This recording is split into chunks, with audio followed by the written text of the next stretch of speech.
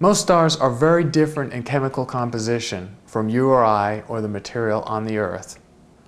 The Sun, for example, of every 10,000 atoms, has 7,400 hydrogen atoms, 2,400 helium atoms, and 150 or so corresponding to all the other elements in the periodic table.